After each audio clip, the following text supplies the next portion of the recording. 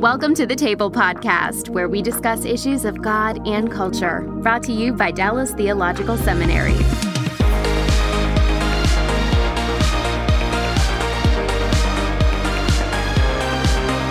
Well, welcome to the Table Podcast. My name is Bill Hendricks. I'm the Executive Director for Christian Leadership at the Hendricks Center. And in today's conversation, we want to return to the always important and incredibly vital matter of how one's faith applies in the workplace. Today, we're going to take up that conversation at a company-wide level and ask the question, is it possible to build a company that honors God? Is that even possible? And of course, we believe it is. And to show us a beautiful model of how that works, we're honored to welcome Dr. Al Arrisman to the table. Al has not only become a legend in the faith and work movement, but he's also one of my valued friends and mentors, and I don't say that lightly. Al, I've never been with you when I don't think I've learned something from you. So I want to give you a warm welcome to the Table Podcast. Thank you so much, Bill, and thanks for our friendship. I really appreciate being with you. Well, thank you. I'm just so excited about today. Let me just give you a little bit of background on Al and what qualifies him to even speak into this issue. He spent 32 years at the Boeing Company. They make airplanes.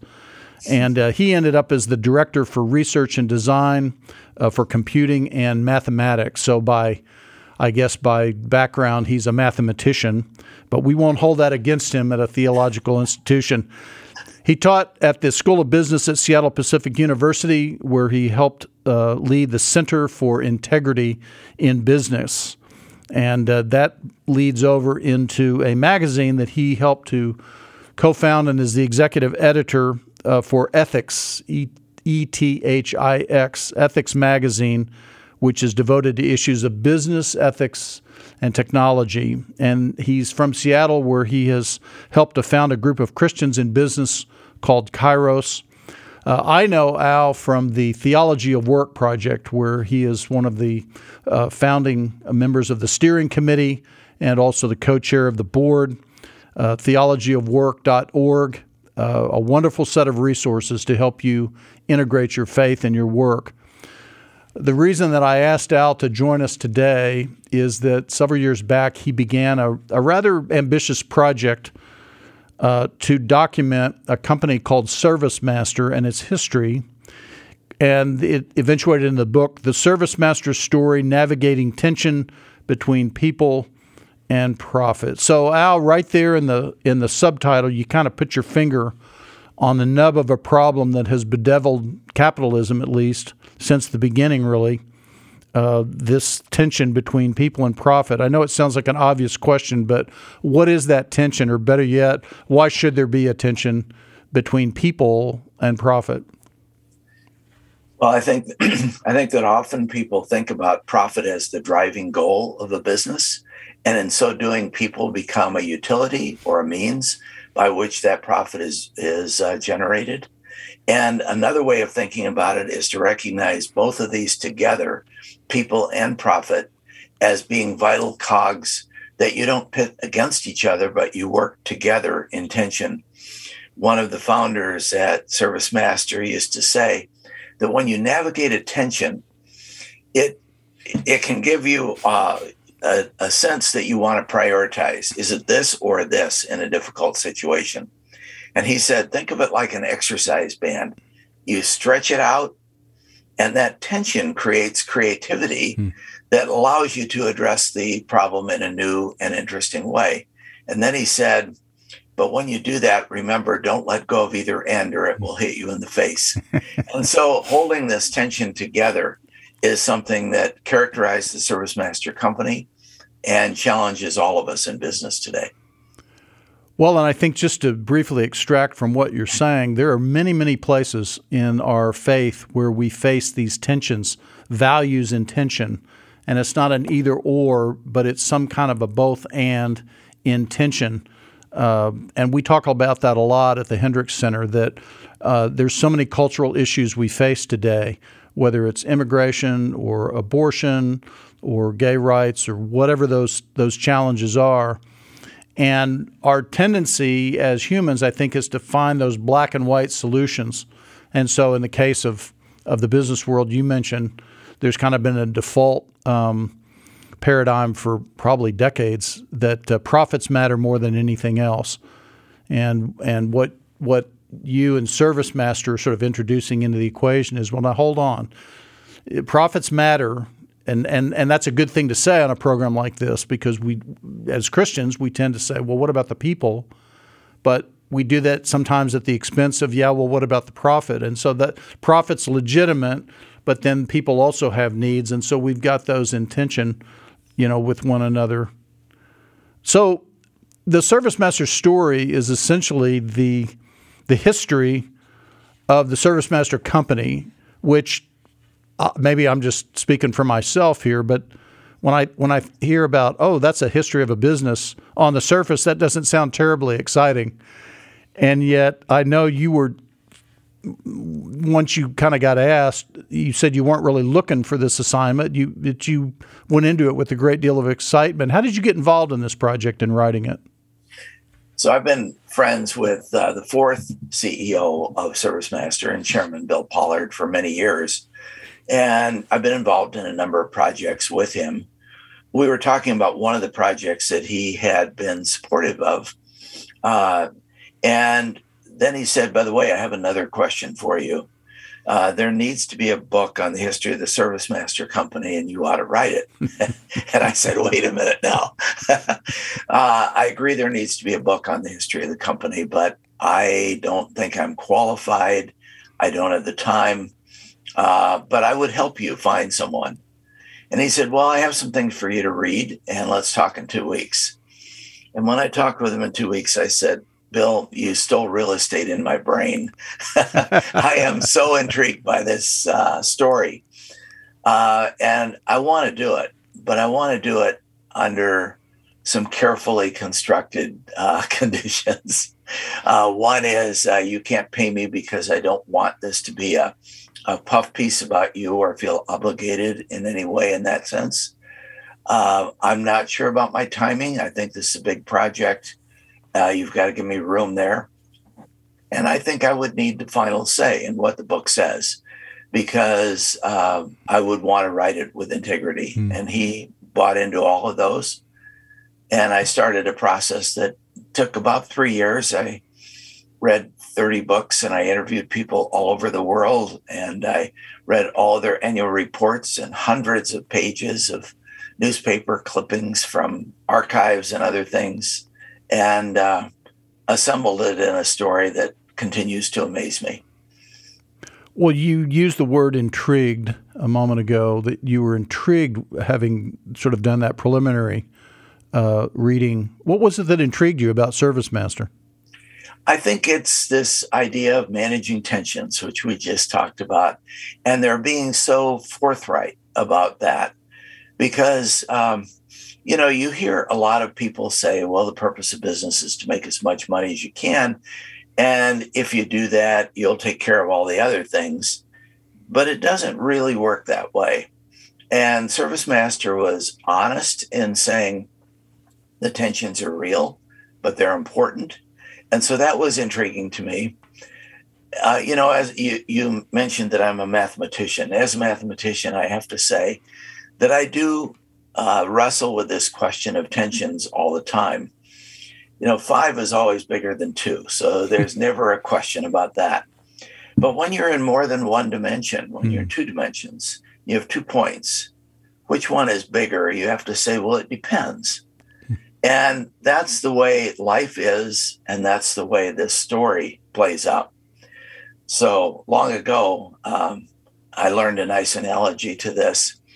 If you try and compare 2 things, you fall into a trap, because which wing of the airplane is more important for flight, the left wing or the right wing? And all of a sudden, okay, I've got to hold these together. And throughout their history, they played and talked about and were intentional about this tension. Somehow I feel like we've suddenly gone through a door or a wormhole or whatever analogy you want to use from the tension of math into the tension of ethics, which I know is another field that you're in. You care to make those connections? Sure. There's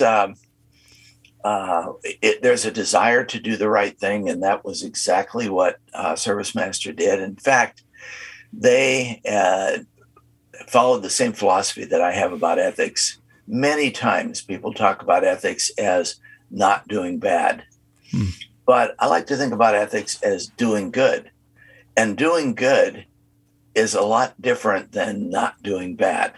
So it requires having a purpose that's bigger than yourself. And that's what guided this company throughout its history until 2001.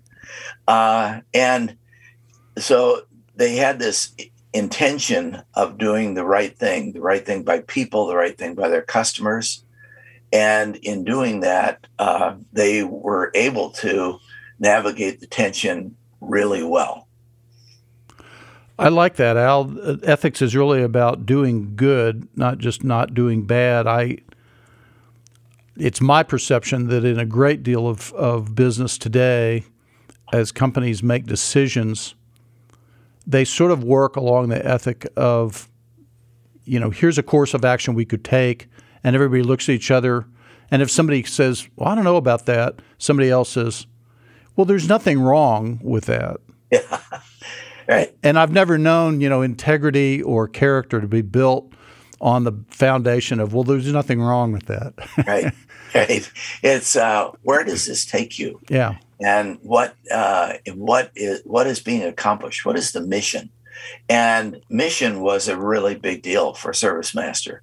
In fact, I'll just mention that later in the company history, they made some acquisitions, and when they would bring a new company into their fold, they would talk a lot about the philosophy. And one person I interviewed from one of the companies that was acquired, he said, I don't get all this philosophy stuff. Why do we talk about this? We're just in the purpose. Why don't we just get on with making money?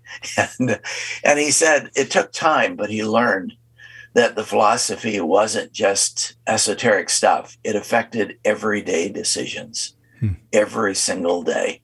And so the reinforcement of this way of thinking was fundamental to the company. Well, I want to get into that philosophy, but just for our listeners who may not be familiar with ServiceMaster, just give us an overview. What business is ServiceMaster in, and what exactly do they do? Okay, I have to say historically, because there were some dramatic changes that happened in 2001, but historically, they started in moth-proofing when Marion Wade, the founder, a guy with an 8th grade education, right, who was really brilliant, invented a way to do moth-proofing, and he lost his job in the Depression and decided he would start his own company. So 1929. And over the course of time, they developed, they went from moth-proofing to rug cleaning to other kinds of services like that.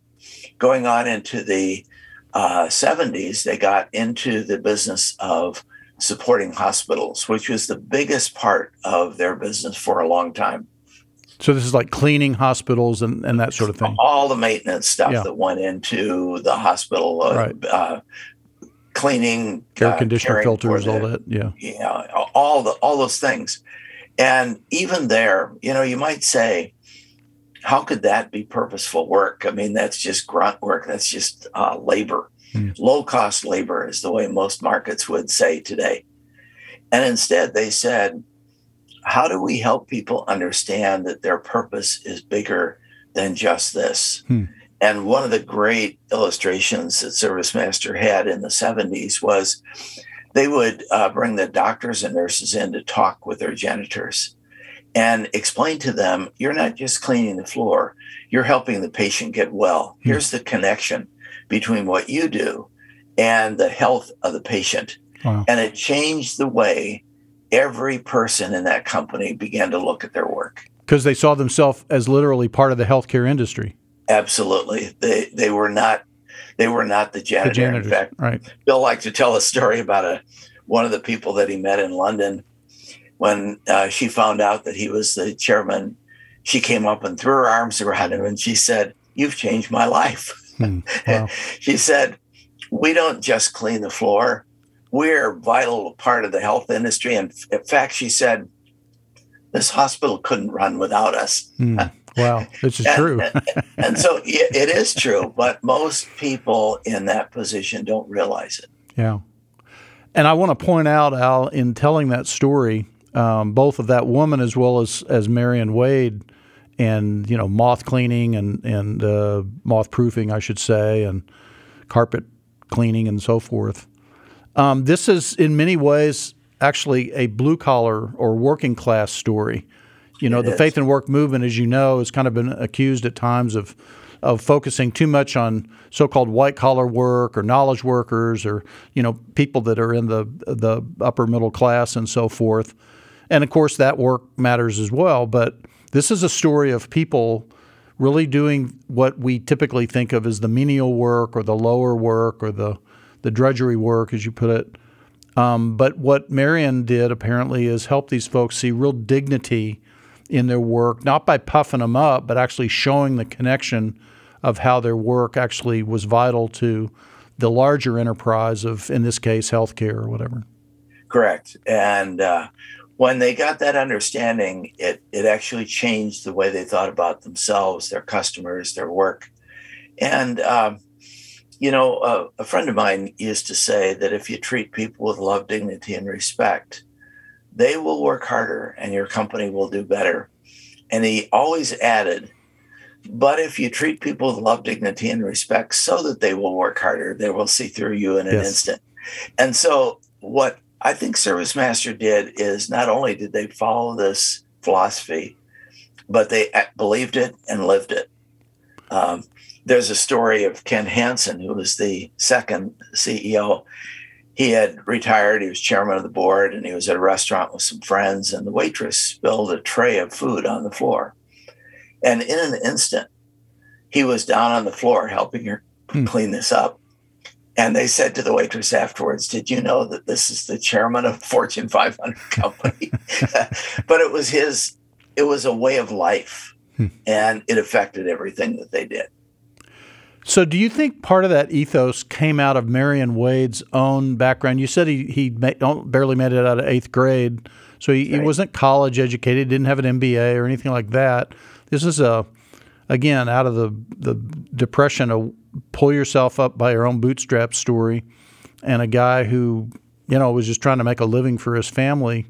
But it sounds like, again, we sort of started this conversation with lofty talk about ethics and, business philosophy and all this stuff. This is a fairly simple man, as I understand it. In many ways, that would be true, but I see a wisdom in... Maybe I should say he was doing fairly simple work. Yeah. But, he got this idea of doing moth proofing. He said the only way a mothball will kill a moth is if you hit them over the head with it, because they have no sense of smell. But he said in discovery of this, through a series of circumstances, he found himself running a lab at Northwestern University for 3 months, inventing a new moth-proofing scheme. He later worked at another university for a period of time, inventing a new carpet cleaning scheme. And in the course of this, you understand that this guy was not a simple man at all. Not an unintelligent person. Right. But he had an encounter, and this really changed the life of ServiceMaster. It was in 1946, and he was doing moth proofing in a home. It involved heating a substance, and it blew up on him, and he was in and out of the hospital for almost a year. The doctors thought he would be blinded. And when he began to come out of this, he said to God, "I've been a Christian all my life, but I've never associated that with my life in business." And he said, "I need to build that. I know you have something for me in this accident. Will you change the way I see everything?" And when he put that in front of God, that is when the company really began to develop this understanding.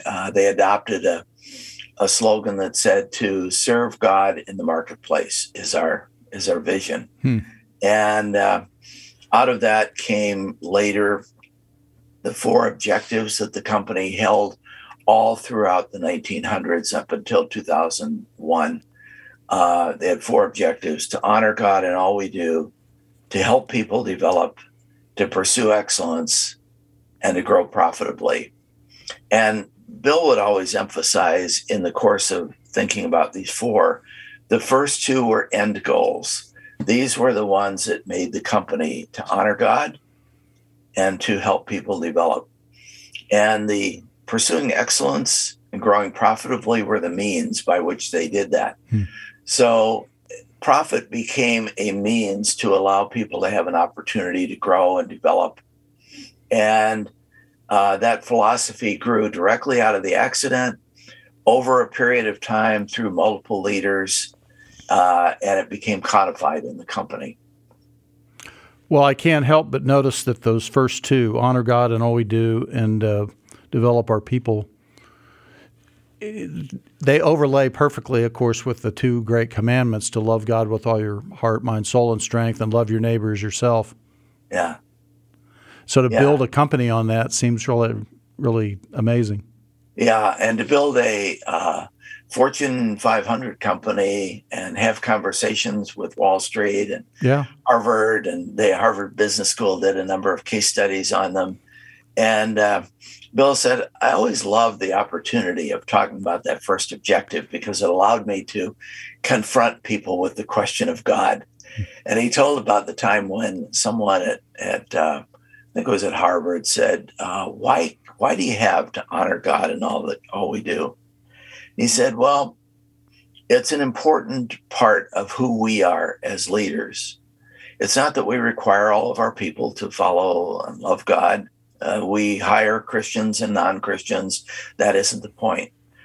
The point in explaining to honor God in all we do is it means we have the very highest sense of integrity.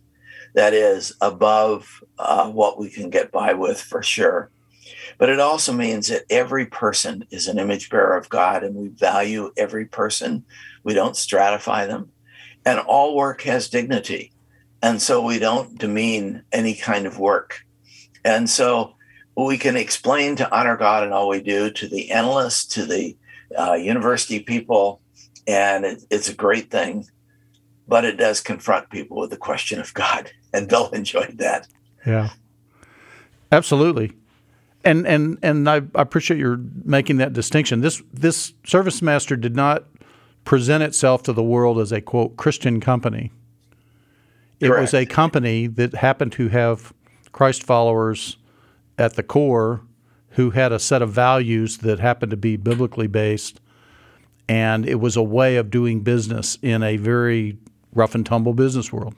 Absolutely. And in fact, the pressures were great. They were obviously in the midst of any business negotiation, but they also had this strong sense. And in fact, Bill used to say that it requires a lot of intentionality to hold on to this because it will deteriorate over time. Right. So over a period of years, he would reinvest this, and it would involve at every meeting talking about why we're here before we get into the business. At every board meeting, he would talk about, here's why we are here. Here's what we are doing. Here's our intent. And then go from there to deal with the business issues. So it always was reinforcing that foundation. So there was a very intentional sense of passing this down through decades, through generations of workers and employees at ServiceMaster. That's correct. And when they began doing acquisitions in the early 80s, one of the, you could say, well, this is all about growth. But actually, what they had concluded was if healthcare workers and janitors and cleaners could get a sense of purpose and meaning, why couldn't this extend to lawn care people, to pest control, to all sorts of other industries? Mm. And so they began acquiring plumbing and lawn care and home inspection, those kinds of businesses, because they felt that this would give a new opportunity to invest in a new set of workers that had never seen this opportunity to have purpose and meaning in their work. You know, we almost could make a whole podcast out of this in terms of the issue of succession, because you talk about how this got passed down. And that seems to me one of the more fascinating parts of the story is how over 5 CEOs, as you pointed out, which literally goes from about 45, 44, whenever the company, or even 29, or 29 even with Marion, and down to the turn of the century. That's some 80 years or whatever, or 70 years. That's a remarkable consistency. How did that happen, and how did they pull that off? Again, it was this intentionality. So I'll tell you a story that I think is one of the most fun stories in the book. Bill had gotten to know Ken Hansen through some association at Wheaton College. Bill was a lawyer. He had created his own law firm. He had gone off to Wheaton to be vice president for a period of time. He was looking to go back into law. And Ken Hansen said, maybe you ought to consider joining ServiceMaster. This was in 78. And he said, well, I hadn't really considered that, but let me think about it. And Ken had said, well, maybe someday you would be the new CEO. Wow. So Bill got thinking about that, and he came into the interview in early 78, and he said, started asking questions. What is expected of me? What would it take to become CEO? And after about 5 minutes, Ken Hansen stood up and he said, Bill, the interview is over. And he led him to the door. And later that evening, he got a call from Ken, and he said, do you want to know what happened in there? And he said, well, I guess you didn't want me. And he said, well, it's more complicated. Let's have breakfast. And over breakfast, he said to Bill, if you want to come for a title, we're not interested in you. But if you want to come to serve, we would love to see you a part of the team. And it was interesting that Bill realized, he said it changed the way he thought about things. He did come as an executive vice president late in 78. But his first assignment for the first 6 weeks was to put on a green suit and scrub floors in a hospital. Oh, wow. And he said it was a lesson of understanding the nature of the work, understanding how workers are seen as invisible parts of furniture that people ignore. And he said it gave him a new sense that to be a leader in this company means to be a servant. And it shaped the way he thought about his work. I guess there's a lot to be said for starting out in the mailroom. Yeah, absolutely. And for many years, the ServiceMaster company had every executive do some level of service. There was a guy I talked with who had received his MBA, was brought into ServiceMaster in a leadership position, was given an assignment of scrubbing baseboards in a new wing of a hospital.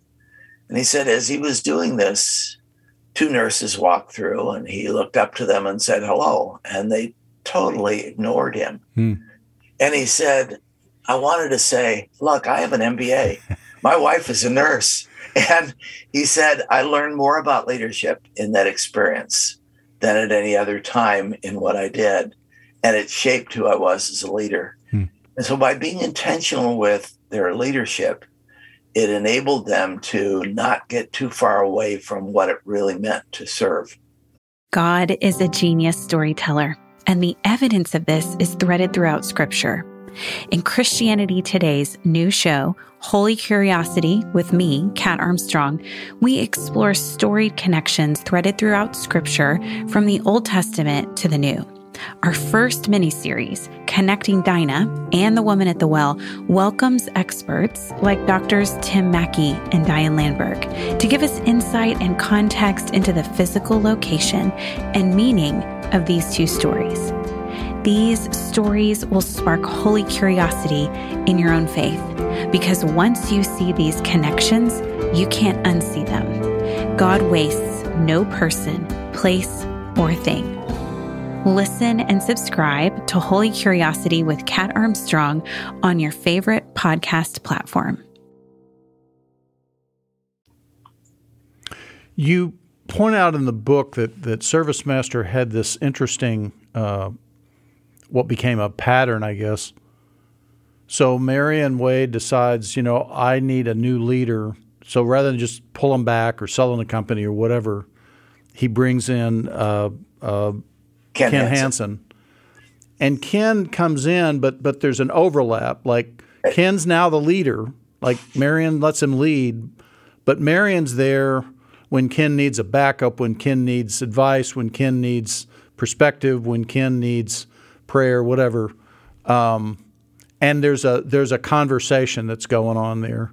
And then Ken has his tenure, and then in comes Ken Westner. Yeah. And Ken Hansen does the same thing. He's kind of there, but in the background and letting the new Ken, make decisions, et cetera.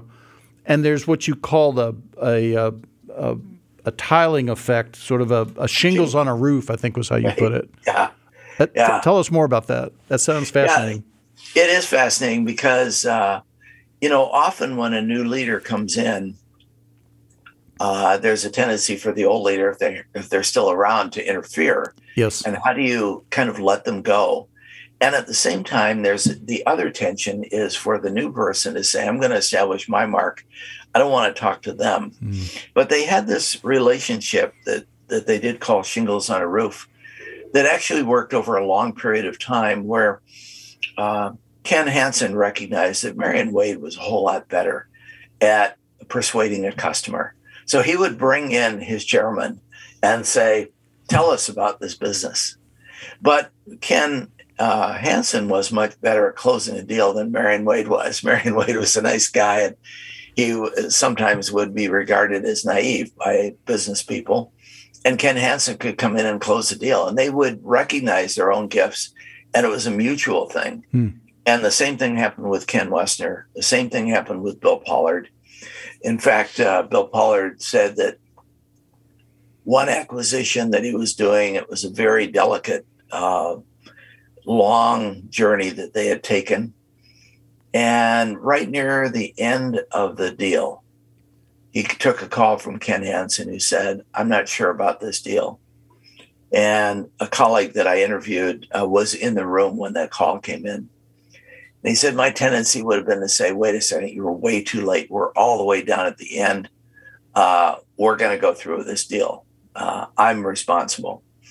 And instead, Bill spent an hour with him talking through the deal, why he thought it was a good idea, and engaging him in a way that was a long investment, but proved to be very valuable as they together stabilized something.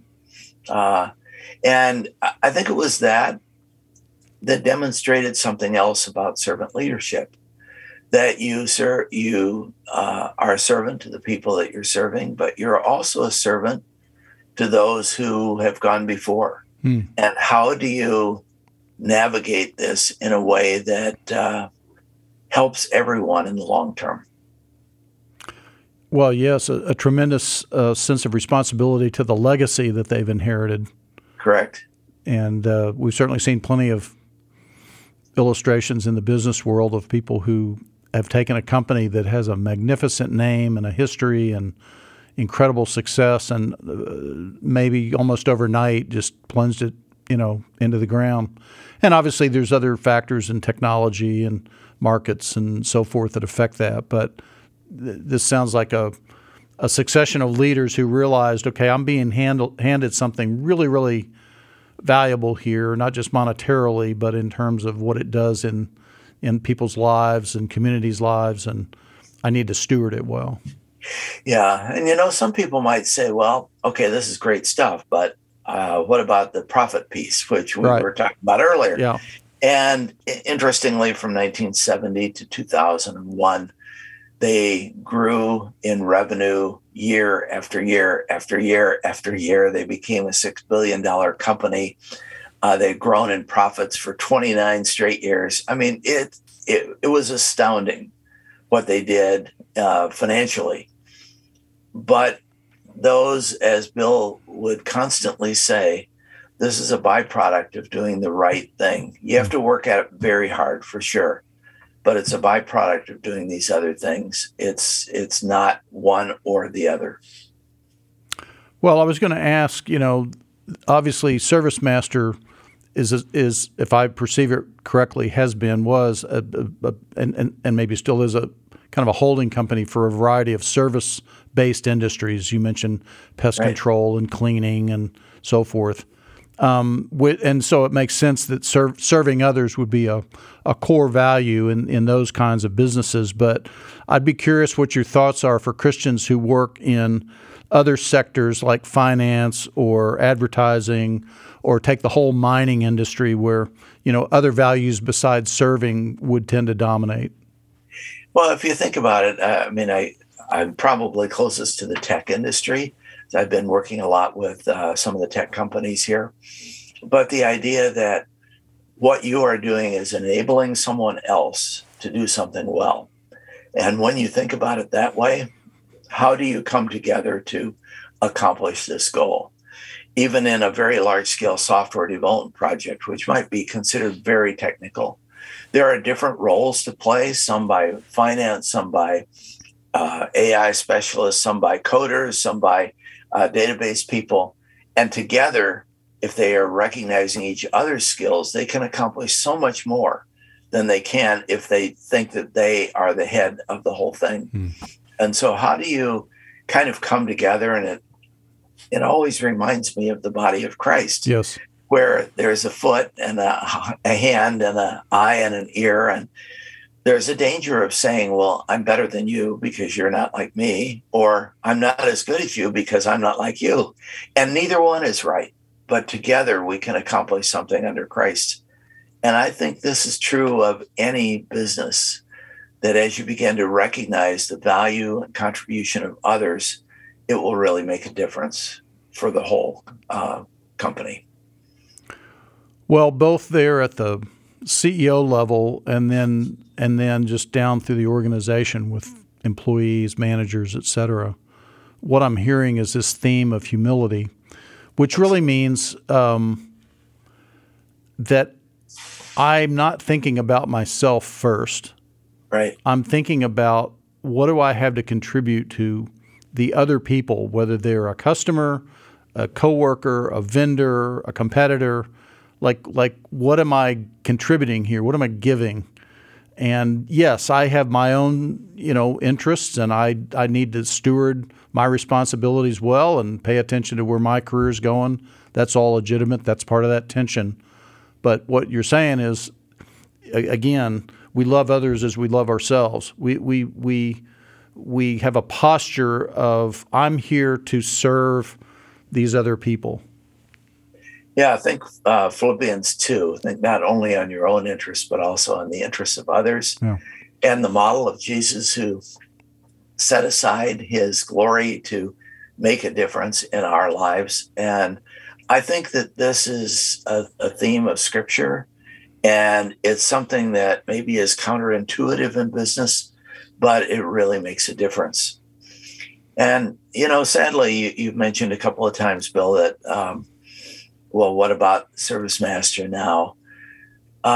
In 1998, a very tragic thing happened. The fifth CEO, Carlos Cantu, who had come in with Terminix, who had the same model and was operating shingles on a roof with Bill in running the company, he developed stomach cancer. He had to step aside.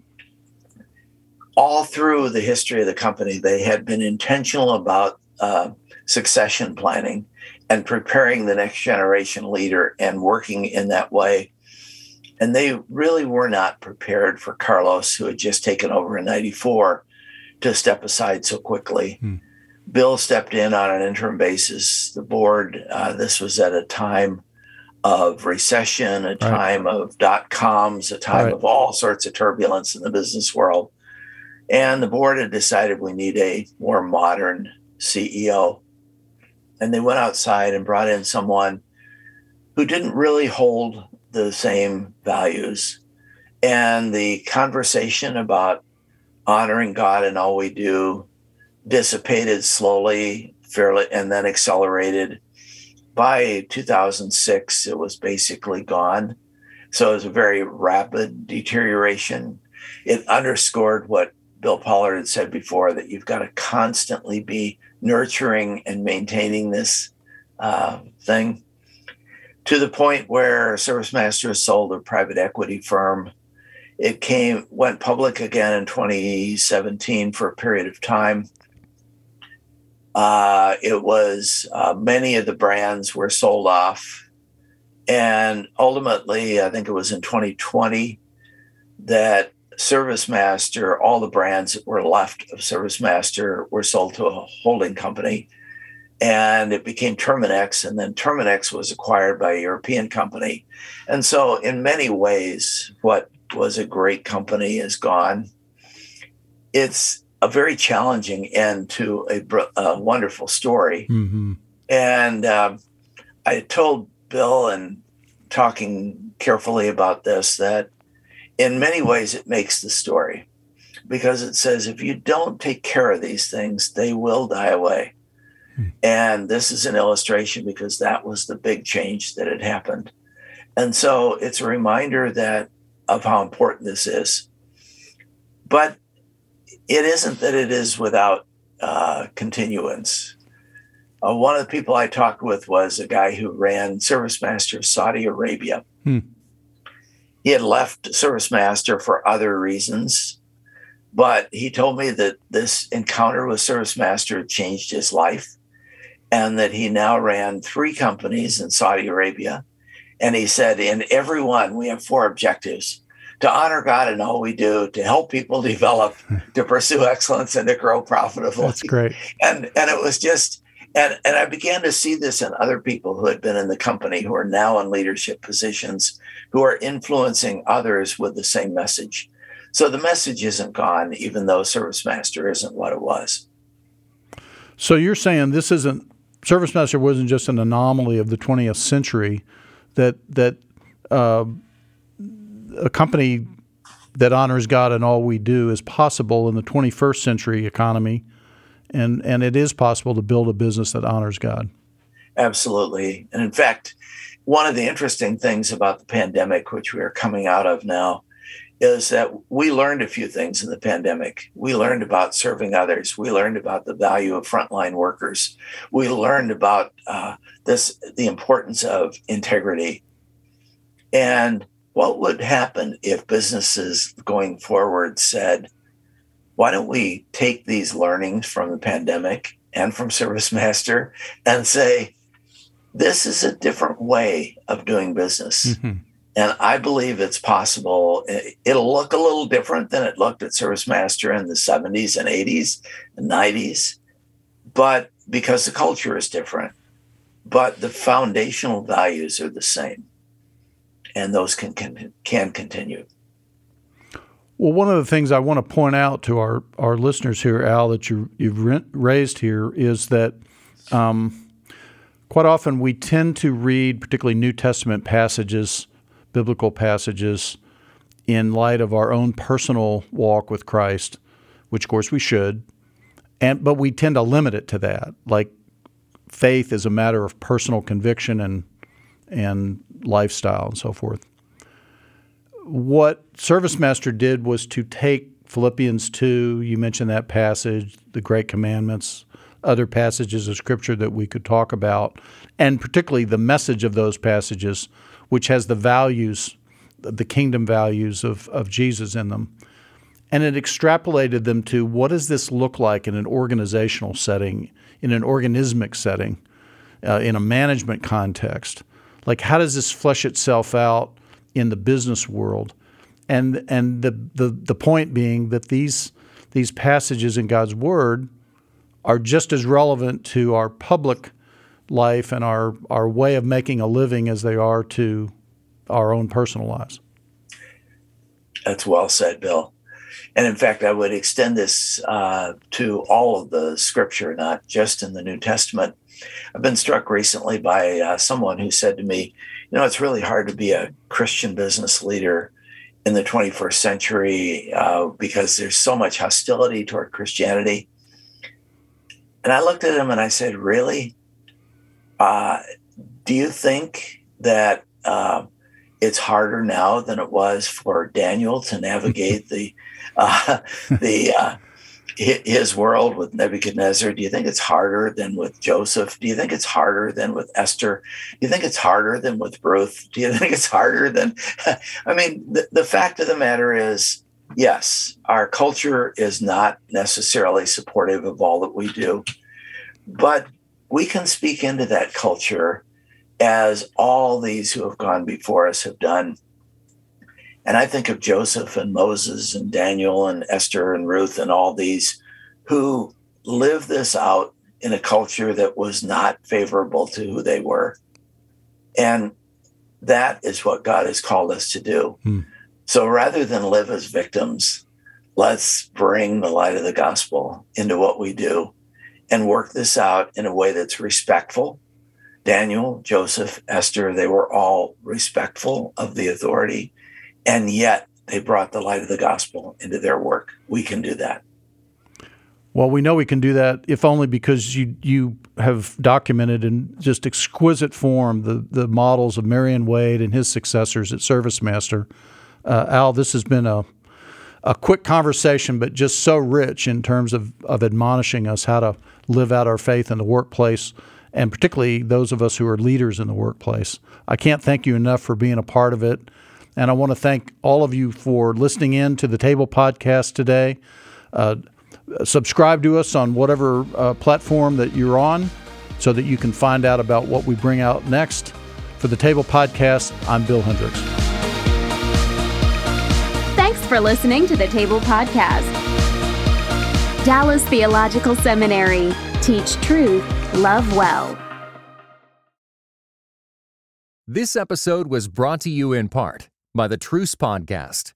The new season examines the connection between some evangelicals and the Republican Party with the help of world-class historians. Subscribe to Truce in your podcast app or listen at trucepodcast.com.